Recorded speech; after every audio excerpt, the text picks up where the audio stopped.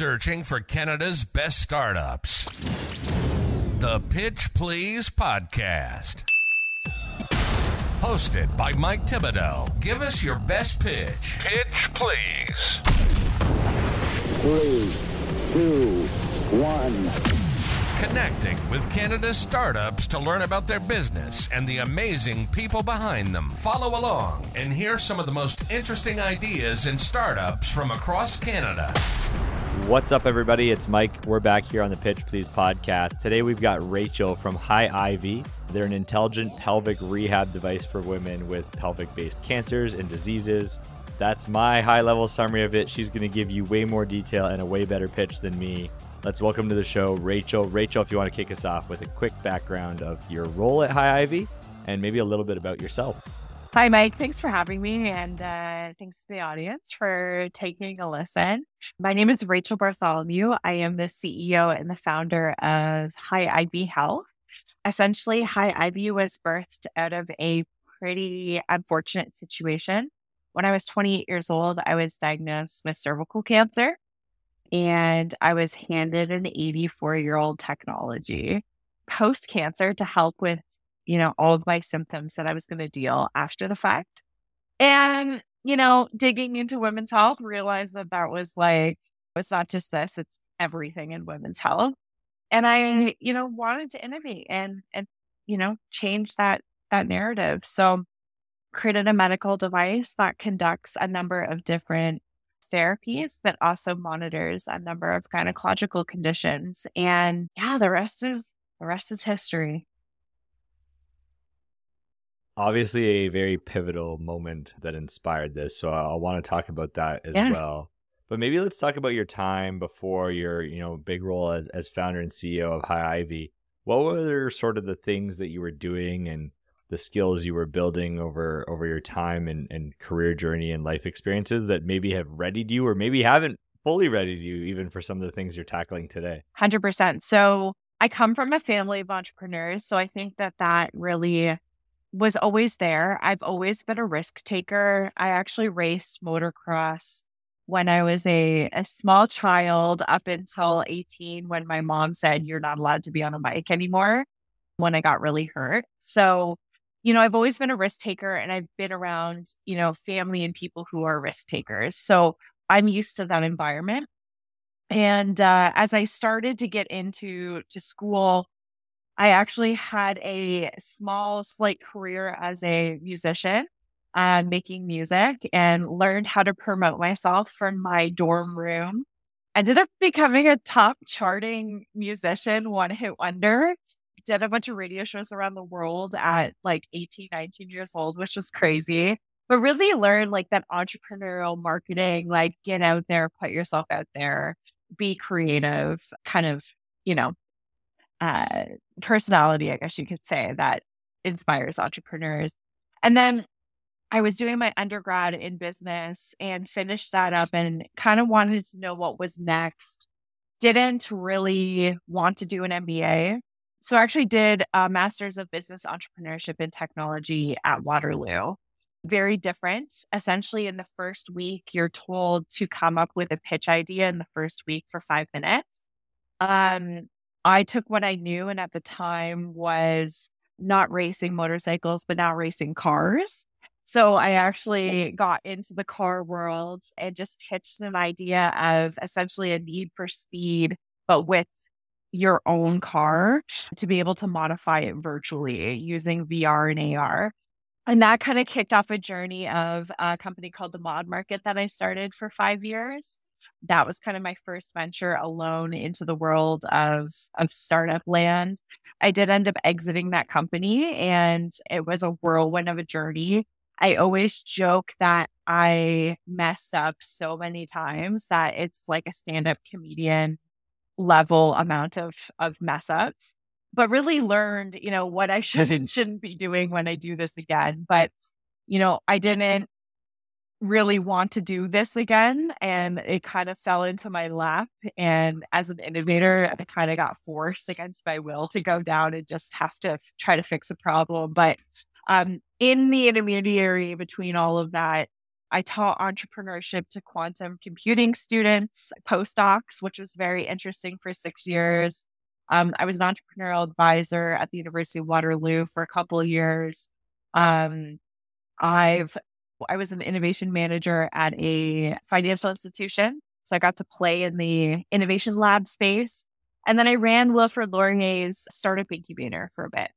So I've gotten all of the innovation, entrepreneurship, ecosystem landscape stuff. And yeah, just ended up being crazy and starting another company. Wow. Sorry. I'm like it's fine. We're good. I'm trying to chunk out all the different parts in my mind because I was like, I don't want to interrupt, but I've got a ton of questions. Go for it.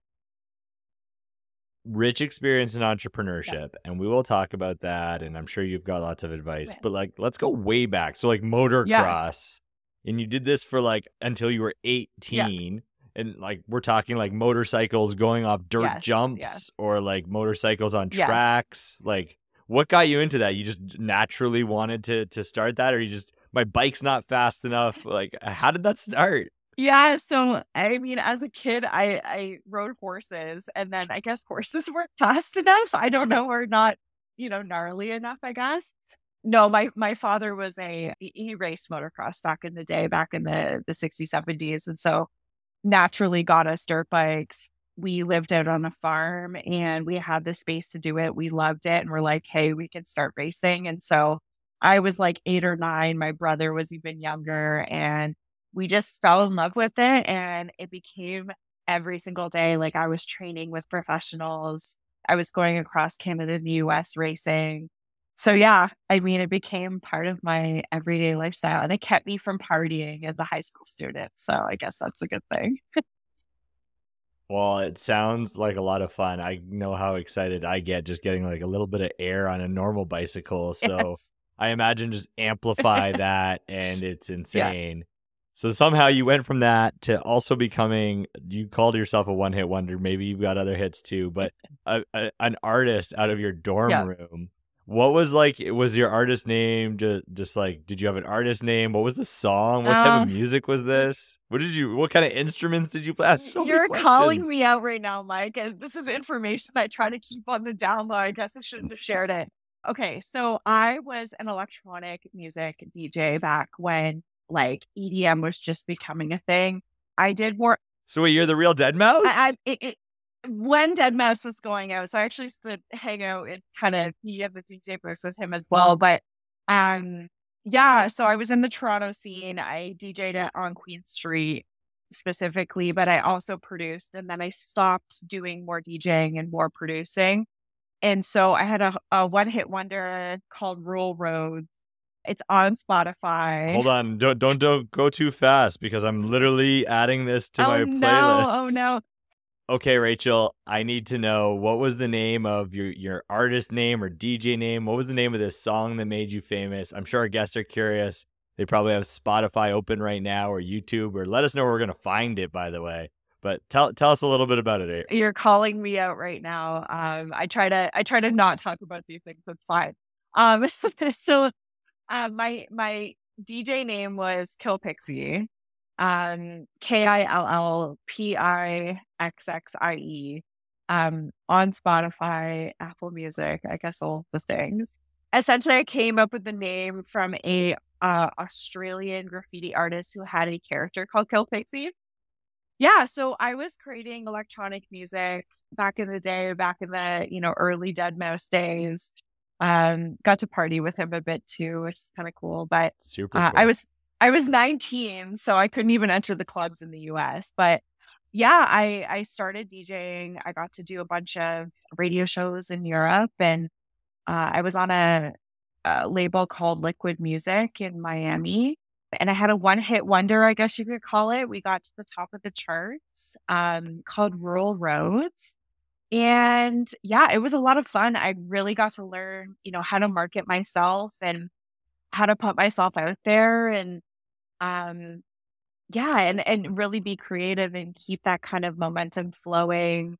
And ultimately, did this out of my dorm room in between lectures. So So impressive. Thank you. Combining those experiences with like what is probably more than most people have in their life, but then you also had this like massive spectrum of entrepreneurship learnings and involvement. Is there like something along that journey that really stands out to you as guidance for others that maybe haven't had all of those experiences, or maybe the guidance is go be a DJ then an entrepreneur? I'm not sure, but is there something that really stood out for you? Oh goodness, where do I start? I think, entrepreneurship is really about finding something you're truly passionate about solving, right? And it's not so much about the actual solution and what you're creating. It's about like falling in love with a problem, and everything is rooted in problems. And sometimes those problems, aren't significant. Sometimes those problems are, a smaller piece of a larger puzzle. Sometimes those problems are not yours, right? When working in an innovation lab and solving problems for the bank I'm working for, you're digging into stuff that you just never have experienced before versus, starting a company from something that you're super passionate about. And then sometimes you fall out of love with those problems, right?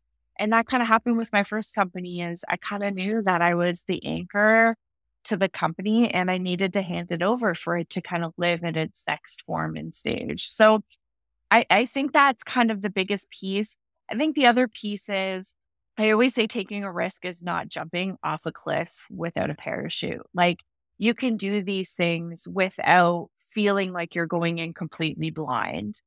And the last thing that I've always, played to, I guess you could say, was you don't have to be an expert in things to do it.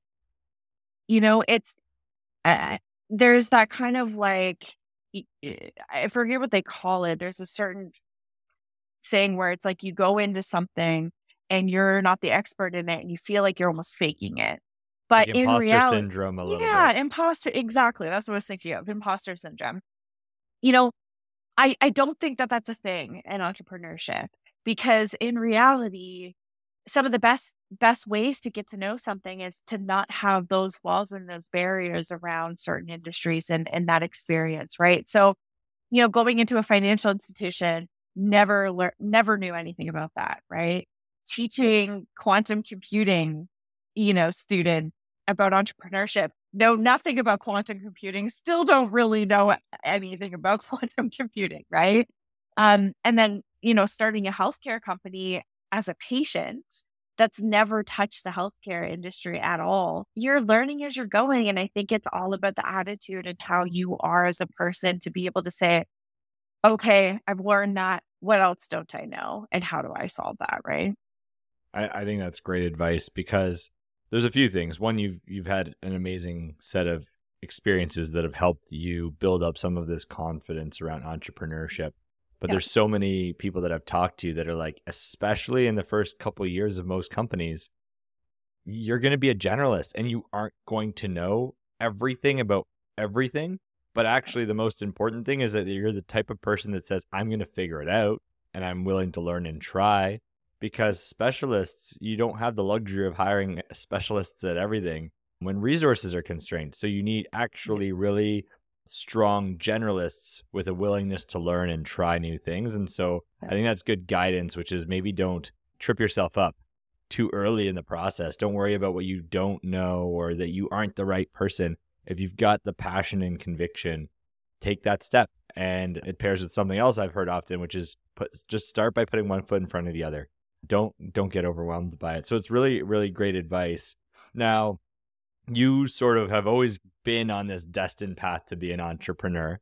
So you've been in this space. You've had, people around you that have really influenced your desire to become an entrepreneur. I want to talk about Hyivy a little bit. So maybe let's start with a pitch of what Hyivy is. And then I really want to understand the background and the compelling moments that, prompted you to start this business. I know you talked a little bit about your fight with cancer back when you were 28, and that was one element of it. But you've talked about that element of, am I the one to solve this? And so I really want to talk about that piece as well and even learn about Hyivy. But let's start with the pitch. We're on a show called Pitch, Please. So Rachel, your best pitch, please. Oh boy.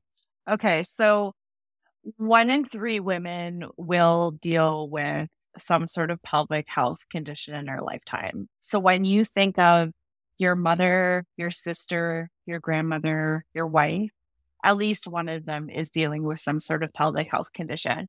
But yet, a lot of this goes unanswered and is not talked about, right? And so when you dig into this further, you realize that women don't have very many options. The device that I was given through my cancer journey, was an 84-year-old device that hasn't been innovated on. And you pair that with OBGYNs and, other healthcare practitioners seeing a 35% increase in demand for pelvic health treatments and using finger measurements to essentially get data. And we're living in the Stone Age for women. And so what we wanted to do was create something that not only provided a more comfortable therapy that brings this therapy into the 21st century, but also pairs that with a number of data points that we can collect.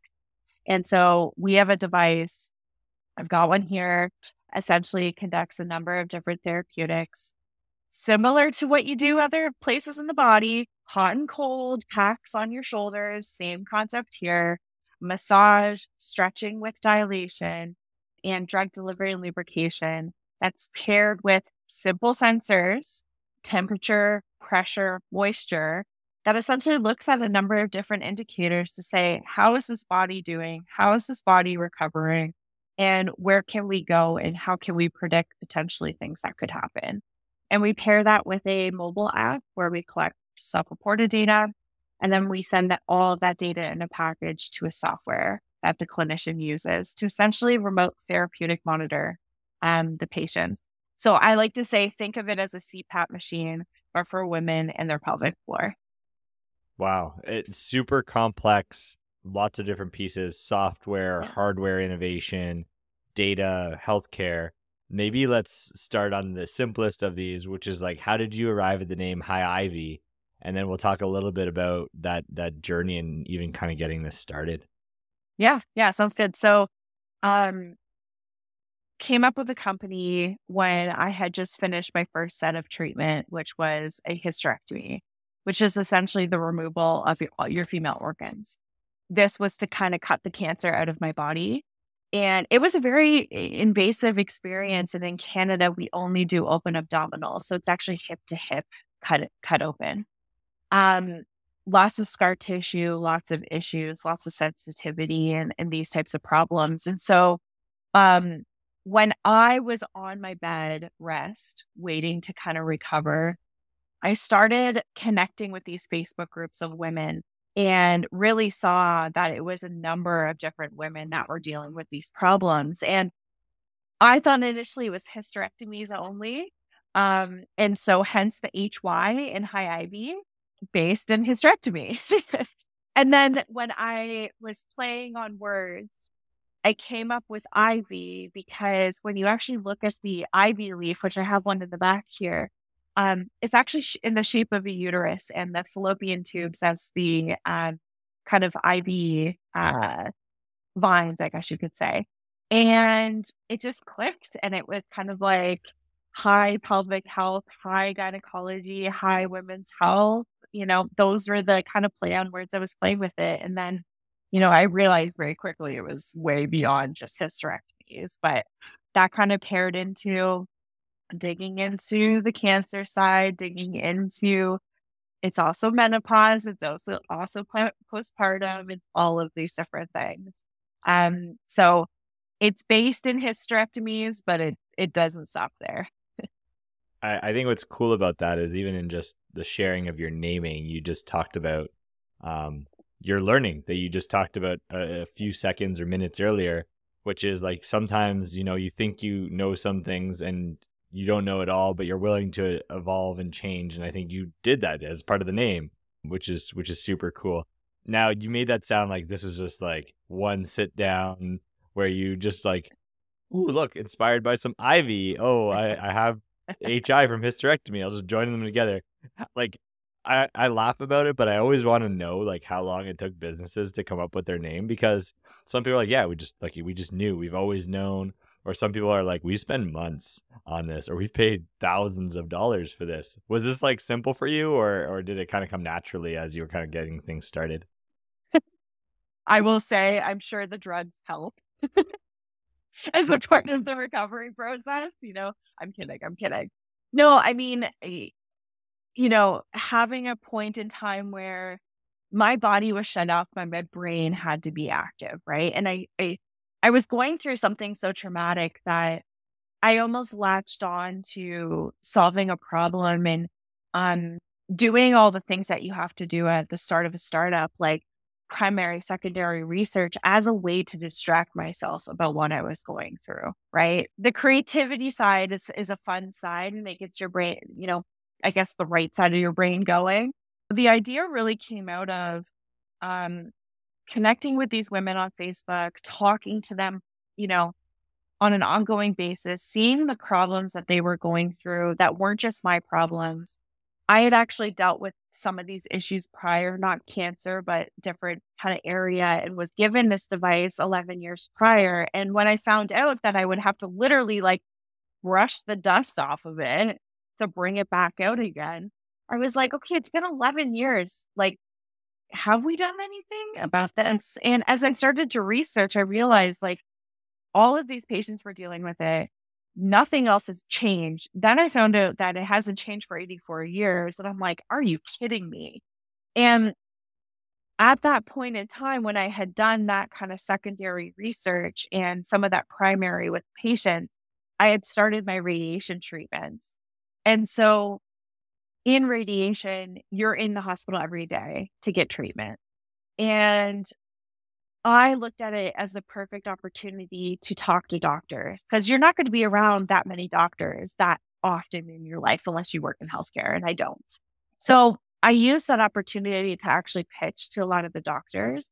I always make a joke that like I was laying on the radiation table and Bruce, who was my radiologist, was like lining me up under the machine and couldn't leave my side. So I'm like, perfect. He has to listen to me. Here's my pitch.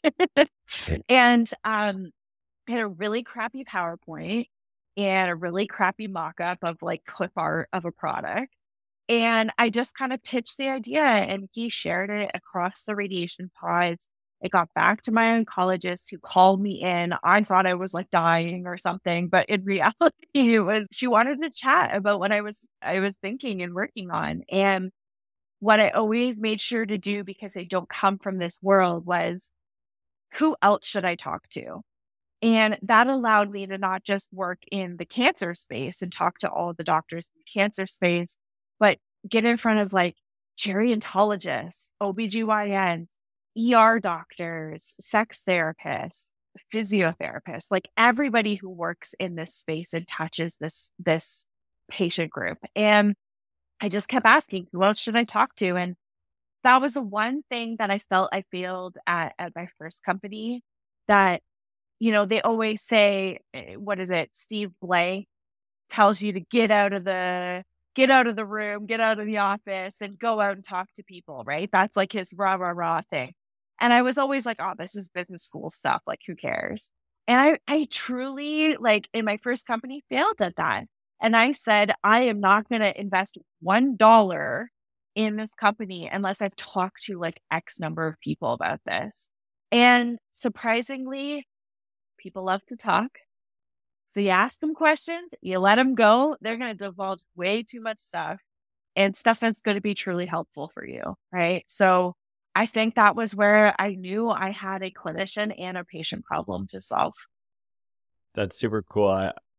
To your point, people talk, we now know about Kill Pixie, but I think there was a really good learning there, which, back to that entrepreneurial advice, which is, before you focus on trying to build something, or even if you are building something, trying to build it to perfection, get input and feedback along the way. That's the concept of, you're talking pre-MVP, almost market research, but from actual people, not just binging and Googling.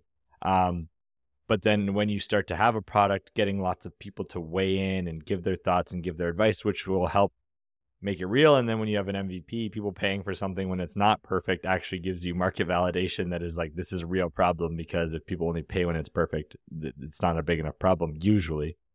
So I think that's really like great advice to share. Now, the product itself, where are you at? Actually, before we go there, you talked about like the thinking about this problem. That doesn't mean that you make the leap to make a business out of this. Was there a moment where all of the thinking and discussion turned into you, Rachel, are going to embark on a journey to make this your next startup and a business problem you need to go solve? Yeah. So this gets into a big conversation around women's health. And it's not just my area, it's many areas. There's a lot of white spaces and a lot of problems to solve. I think fundamentally at the core, I want to solve this problem for myself, selfishly, right? And then, you hope you help a couple million women in the process, right? But I think as I started to talk to doctors and I realized like the amount of doctors that told me I get a bunch of drugs across my desk to research, I never get devices. And I even had some doctors tell me that before the current innovation, which is literally plastic stick on a handle, 84 years old, existed, they used to use glass test tubes and still use glass test tubes inside the body to do this therapy. Yeah. And pair that with what the women were saying and some of that fundamental research digging, realizing that like we don't even understand anatomy in women's health, right?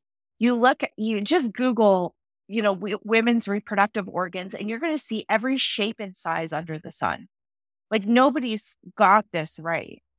Pair that with research that's just fundamentally not there. Women were not supposed to be a part of, or were not required to be a part of clinical trials until 1994. So we just passed 30 years, right? Pair this with just grin and bear it women. Like, you're in pain, drink a glass of wine, relax a little, right?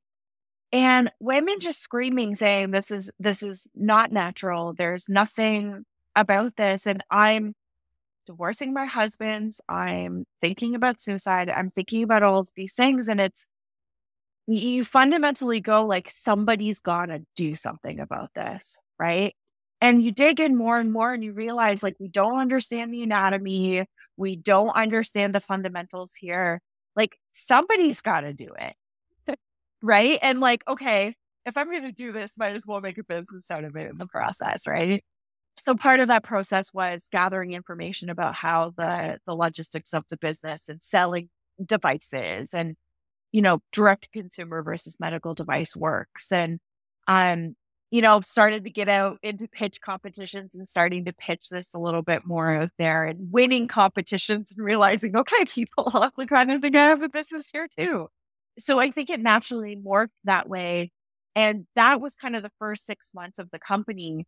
It was crazy because I won a bunch of pitch competitions.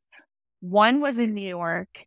I packed a box to move to New York right when COVID hit New York.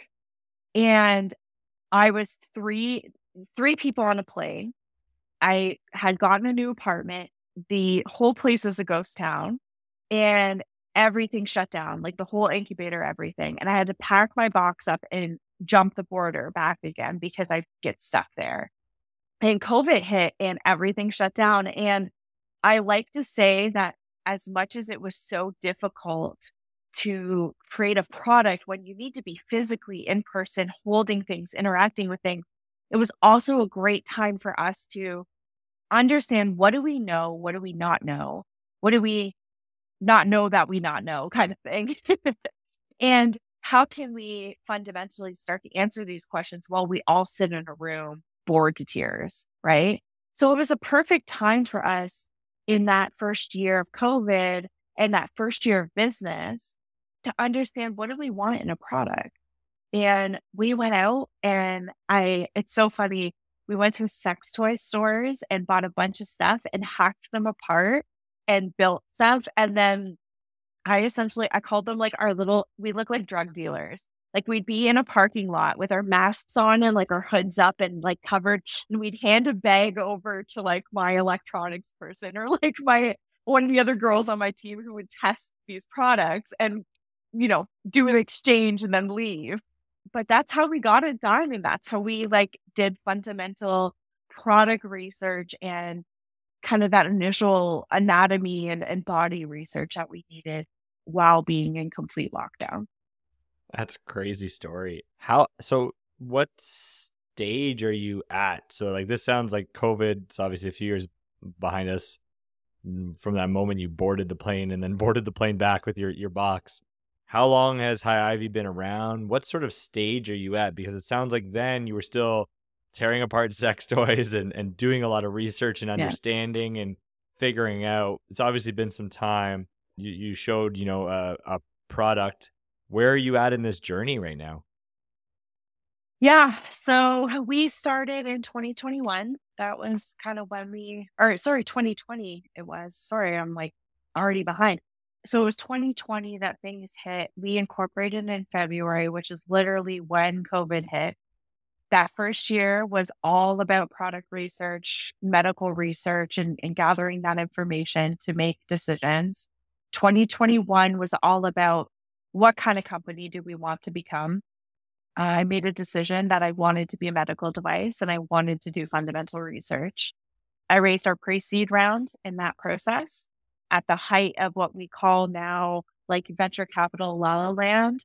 So I think it was perfect timing for us because, we had some things figured out, but still not a lot figured out. And we raised money, which was amazing and got us to 2022, which was all about finessing and figuring out how do you make this thing a reality? How do you go from prototype stage to fully blown product?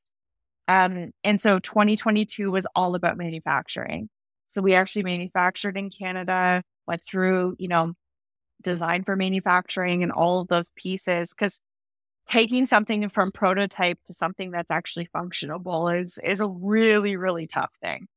And, 2023 now has all been about how do you finesse that? How do you perfect that in order to get into clinical trials, which is now kind of the stage we're at. So we're doing clinical trials with McMaster University on endometriosis and Grand River Cancer Center, my own cancer center, in pelvic-based cancers, and having users actually using this in a clinical monitoring setting. Just closed our seed round, raised some more money, expanding in the UK and the US, and really kind of growing this to the next level now. Wow. Congrats. Those are like some amazing milestones and grit to power through those timelines too, right? I think there's a lot of obstacles that get thrown in your way that some people would sort of throw in the towel or be discouraged. What would you say has sort of been your learning on that journey of one of the hardest things or most challenging things, and maybe how you dealt with it?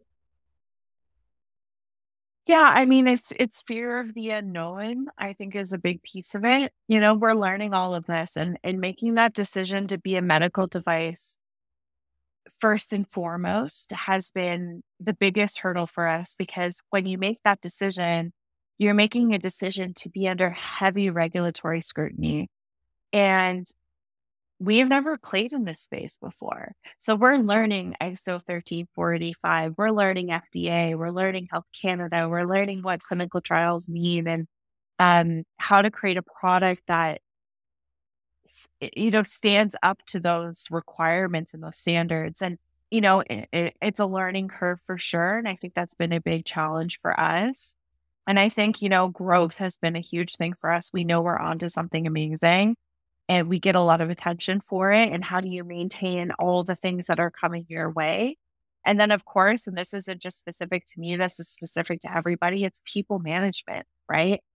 How do you manage people? How do you manage in a growing company what people need, want, their desires are? How do you handle that and manage that? And, I still don't have the answers to that, right? I still fail on that quite often. And, just trying to figure out that not only for my team, not only for the people that we interact with, but also me as a leader. Like, who am I as a leader? How do I want to show up? And as challenges come my way that I've never experienced before, how do I work through them? I think that's what, some of the toughest challenges you can go through. Yeah, it's great advice. Now, you talked about your decision, you have a hardware, I guess, innovation, software innovation, and you said that you had a decision to make of whether you wanted this to be branded as a medical device. What's the opposite to that decision, and what are the repercussions, or like what influenced you to go down this path, and what's the alternative? Because I imagine there's people in health and health tech building software, considering hardware. Do you make a medical device or not?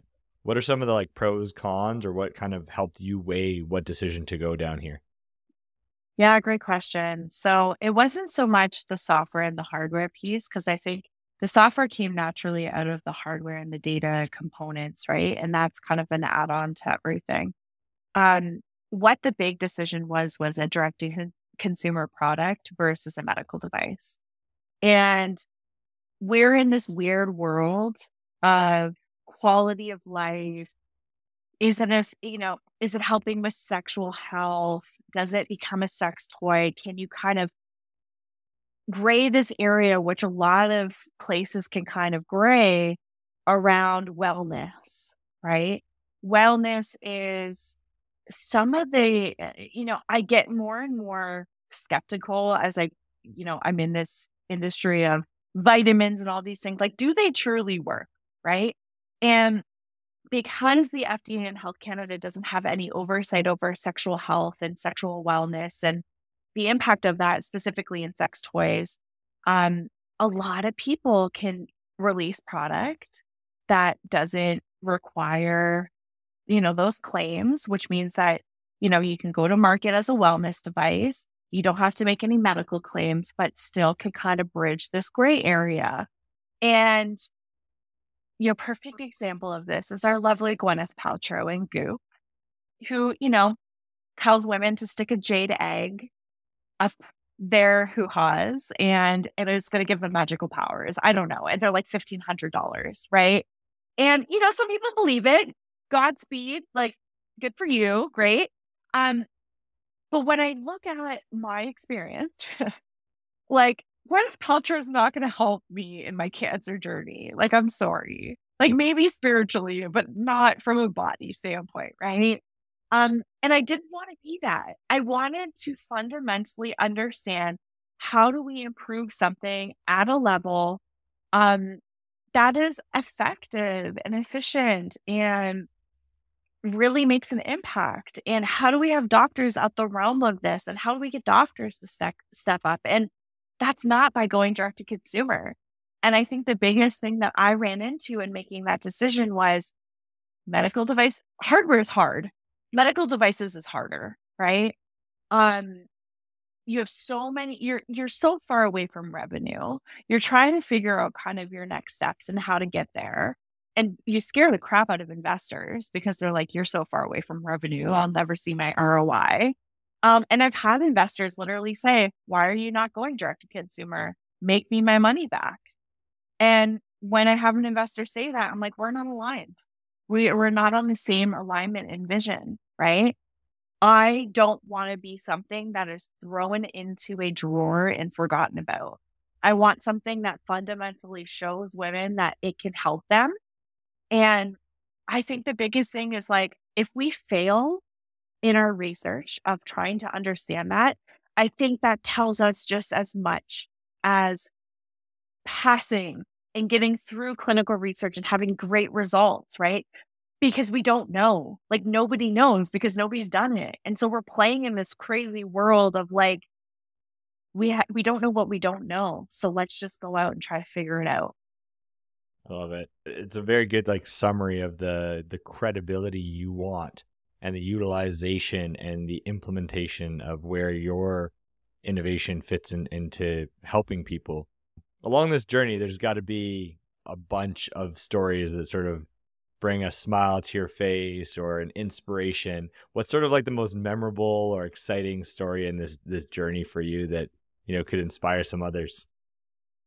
Oh, goodness. I mean, I think my biggest motivation are the patients that we interact with, right?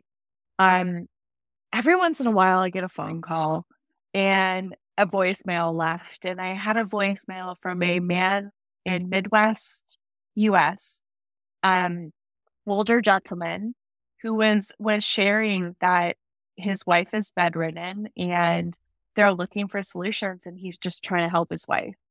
And as we started talking, he said, I will cross the border. I will do whatever I can. And those are the motivators for me, right? I have a list of patients who call me and just chat patient to patient. And I think that's the one thing that like gets me out of bed in the morning is that, it's not just me. It's a whole bunch of people that are dealing with this. I think the other things are, more product related. Like we've stuck sensors on this thing and stuck it where the sun don't shine and found like insane data that we don't know what it means. And we're trying to unlock this key. And it's so exciting because it's like this new frontier of learning something about our bodies that we just don't know yet. Right. So I get really, really excited about that and kind of talking to that. And then, the endless memorable moments of pitching, something that women put in their vaginas, to male investors will never get old.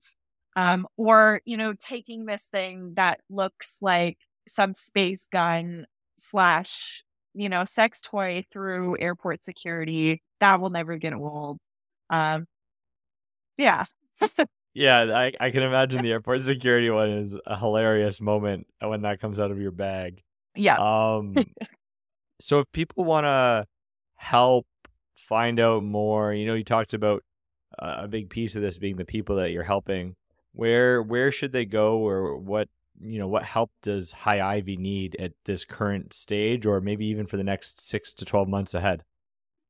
Yeah, I mean, there's endless amounts of ways that anyone can get involved. I mean, from a business standpoint, we're looking for partners in manufacturing, in reimbursement, in clinicians who want to test and work with us. And so we have a way to connect on our website for that purpose.